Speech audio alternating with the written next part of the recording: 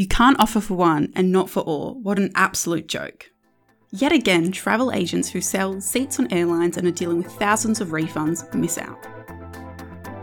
The travel industry reacted with fury this week at the revelation that the $1.2 billion aviation and tourism support package announced last week by the government includes ongoing JobKeeper support for about 7,500 stood-down Qantas workers, who will continue to receive payments of $500 a week until international borders open. There's not a pot of gold in sight for the rest of the industry, but it certainly seems that Alan Joyce has the luck of the Irish.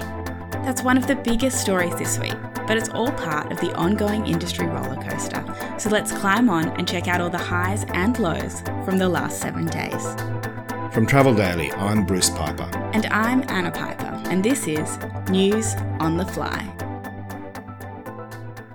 A big thank you to our reenactor Jess Smith for her dramatic reading of some of the Facebook comments which flooded our page within moments of us sending out breaking news on this major development. The industry is up in arms, with some even calling for a mass march on Canberra.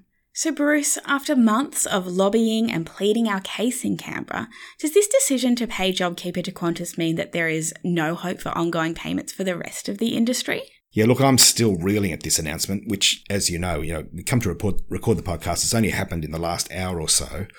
Look, part of me wants to believe that it's good news. Surely the government can't think that this is going to go down well, not just in the travel industry, but with the wider population. It seems so unfair. And so maybe that does mean that other businesses that can't trade because of the closure of international borders might get JobKeeper extended too. But, it's just been announced to Qantas staff. We need to know really soon what's going to happen because people are making decisions right now. And so where is all this lobbying at? This week we've reported a few times on meetings between AFTA and other officials. What are the chances that the government might change its mind and switch things away from the $130 million grants program extension that they announced last week? Unfortunately, as has been the problem all along, we just don't know. It's my understanding that there's a meeting in Canberra tomorrow with Tourism Minister Dan Tehan and a bunch of, lobby groups, AFTA, Cato, etc., who've been talking to the government about travel and tourism. And that was supposed to sort of be the final decision or to thrash out the last little details of this grant program.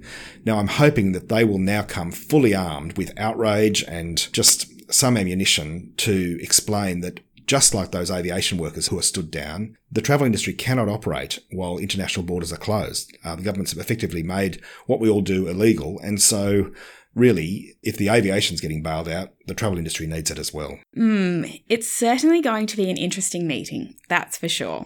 And until this latest revelation, it seemed to be all about that second stage of the grants program, where what's going to happen appears to be about as clear as mud. Bruce, do you have any clarity on when we'll know more? Yes, everyone is well aware of the extreme urgency of the situation, but I don't want to burst everyone's bubble, but I do think the reality is that anyone who was counting on a continuation of JobKeeper for the industry has been disappointed and will continue to be disappointed, notwithstanding what Qantas is getting. We've definitely got a plan with expectations that nothing more is going to be coming apart from this $130 million grants program, which they're saying is a repeat of the previous one. JobKeeper has been a great lifeline, not just for travel, but for many businesses. But obviously the government's also aware that it's a bit of a disincentive for some people to get off their backside, and so the scheme's coming to an end. Now look, that definitely doesn't apply in travel. We just can't do anything else. But as we saw with last week's overall package where, there's 800,000 half-price airfares and that sort of thing, we've just got to face the reality that the government just doesn't get outbound travel and they really don't want to help that much. And so if it's not JobKeeper, what is the program going to look like? Yeah, well, there was an update from Cato last Friday afternoon, and that's sort of really the only indication we've had so far. But basically, it looks like it is planned to be just a repeat of the first program, but with some tweaks to make it fairer. As our listeners will remember, there was all that controversy around the G1 box on business activity statements, whether you reported your TTV or your commission on sales. And of course, it's different for a tour operator as opposed to a travel agent. Anyway, they're trying to make it fairer, and part of that is that the initial tweaks seem to indicate that anyone who correctly claimed the first time based on their commission revenue rather than TTV can expect they'll get the same amount again. But if you got $100,000 the first time by claiming based on your TTV, you don't get a second bite of the cherry. Is that what people were expecting? Well, once again, I think it's a solution that won't please anyone, I suspect. Those at the top end, who I'm sure were thrilled to get $100,000 the first time, they miss out. But the payments based on commission are generally much lower, $6,000, $11,000. And as I mentioned in my Travel Bulletin editorial this week, all that's going to do is pay for staff entitlements and redundancies, not keep businesses going. I'm pretty sure all our industry lobbyists are going to be disappointed. I think that they were hoping that based on an estimate of 30,000 industry staff, that's the figure that they've been talking about for a while, and a 3-month time horizon, $500 a week for all of them in terms of JobKeeper, then $180 million would help to keep the industry going over a 3-month period. When will we know more? I don't know. Something else that is being pushed for is a further extension. So they're talking about 3 months, and that maybe after 3 months we get another extension if borders remain closed. I think the bottom line is that no one should be counting their chickens. It's better to plan for nothing, and then we might be pleasantly surprised. But of course, the best surprise would be for a reopening, a smooth rollout of vaccines, permission to cruise, and some sort of return to normality. And on the subject of a return to normality, Travel Daily's exclusive weekly consumer spending figures that are done in partnership with News Corp Australia showed some good news this week, with the best performance in more than 12 months as consumer confidence in travel begins to return. Can you run us through the numbers, Bruce? Yeah, look, it sure has been a roller coaster, and this is an example. And this is a much better thing to focus on than just, having a begging bowl out to the government. Things have been grim, and it might not feel like it, but there actually has been a real improvement in consumer sentiment. For example, by all accounts, 2022 cruising and even 2023 is actually selling like hotcakes. People do want to get out there and travel. As our listeners will know, we've been tracking these spending figures for the last year. They're based on credit card spend with major brands.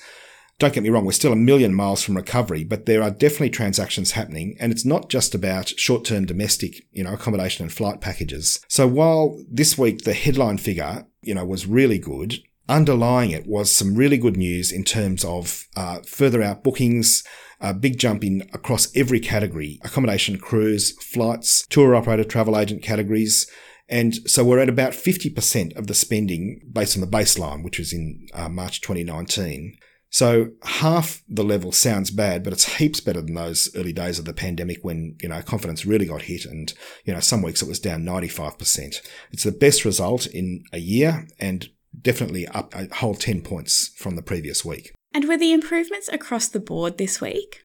Yes, as I said, right across the board. There is last-minute accommodation and cheap flights, and that's definitely constantly improving because the domestic borders are all open.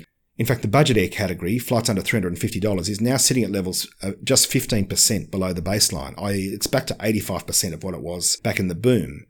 But yes, also longer term stuff. Cruise was up 11 points over the week, so it's now sitting at minus 62, still down more than 60%, but indicates that the bookings are out there.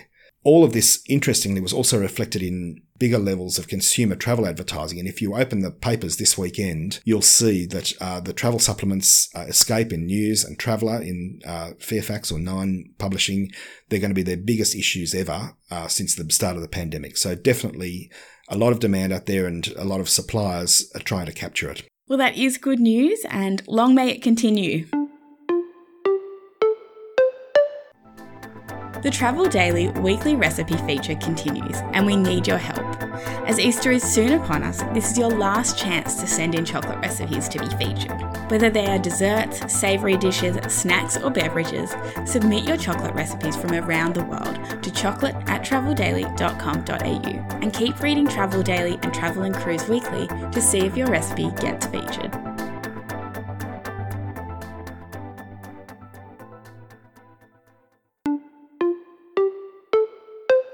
Well, the clock is ticking on the upcoming Kimberley cruise season, with a number of expedition operators, including Ponant, Silversea, APT, Aurora and Scenic, poised to operate. But nobody actually has permission yet, and to say the industry is getting a little twitchy is a bit of an understatement.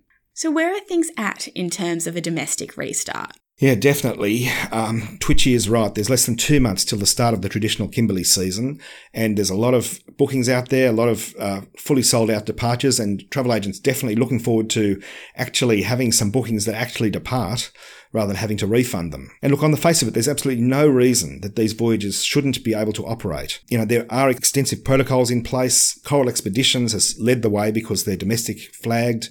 They've already done, a number of very safe departures, proving that it can be done.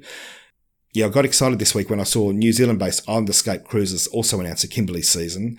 The email said that they'd received a permit to cruise in the Kimberley, and I thought since they're foreign, maybe that's opening the floodgates for everyone, but apparently not. They just fit underneath the cap, which limits foreign flag vessels to being the ones that only have 100 passengers or more that are subject to the ban.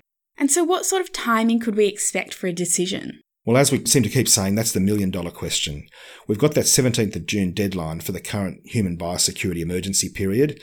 And of course, the government has repeatedly noted that they can amend the regulations before that. The industry was really waiting on the WA election as a sort of marker of, when things might be able to move forward. And now that's happened last weekend. Mark McGowan re-elected in an absolute landslide. I'm hoping that might give him the confidence to take a little bit of political risk and allow cruising, but it might not. I think we can all trust that there is so much going on behind the scenes. It's not just Clear, it's all the cruise lines are in Canberra lobbying.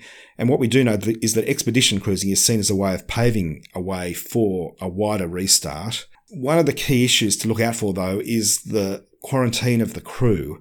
It's my understanding that there's no political appetite at all to allow crew to quarantine on board. But if it has to be done on shore, then of course the crew would be taking up spaces that could be filled by these, 40,000 odd Australians who are still reportedly stranded overseas and desperate to come home. It's definitely a political hot potato, and it's all about politics. Look, we need to trust our industries from the cruise lines and from Clear and know that they are pushing and pulling every lever possible. And finally, on the subject of restarts, there was some possibly great news today in terms of a Tasman bubble, with reports that the New Zealand government is considering a proposal that could see a two-way Tasman bubble operating within a month's time. Bruce, how likely do you think that is? Look, this seems to be a pretty reputable report. My suspicion is that in the way these things often happen, the details have been leaked to the newspaper to sort of gauge public reaction in New Zealand.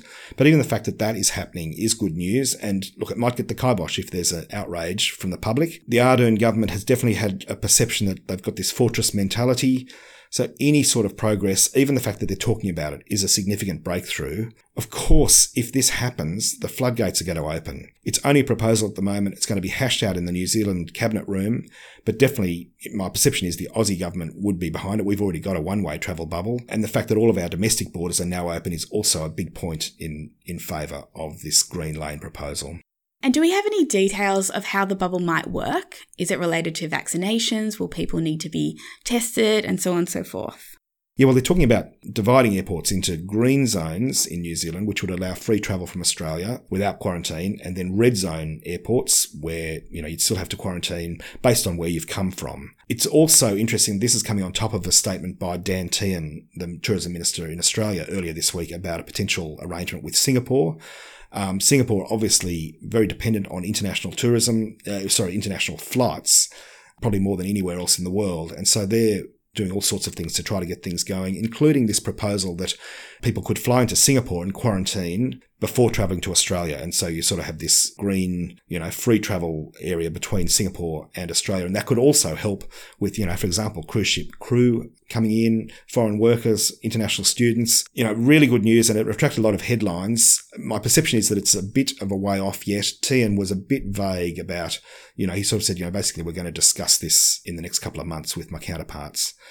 And look, if that happens, it's going to be great news. And let's hope that with all this talk about bubbles and that sort of thing, we won't even need government support. We'll be able to start trading, making profits and paying staff just like we all used to. Well, fingers crossed. I'm very glad that we had something a little more positive to talk about this week. And don't forget that we also have COVID-19 vaccines rolling out across the country. It's going to improve, so let's just keep putting one foot in front of the other. That's it for this week. As always, thank you so much for listening.